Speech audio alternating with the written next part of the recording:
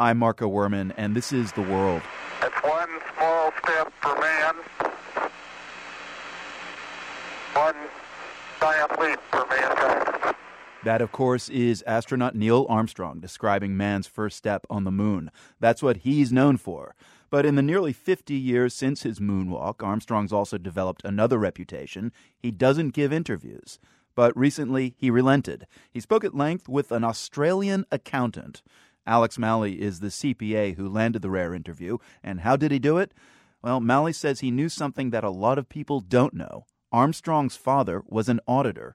So now the website of Certified Practicing Accountants of Australia features some videos of that interview. Armstrong describes the minutes before the lunar landing while looking at some footage of it. I see a smooth spot right up near the top of the screen. It looks like that's a good place to be, and I'm running low on fuel. I have less than 2 minutes of fuel.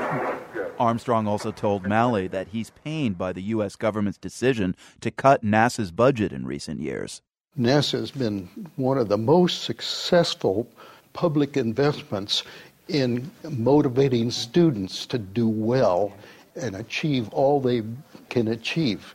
And it's sad that we are turning the program in a direction where it will reduce the amount of motivation and stimulation that it provides to young people.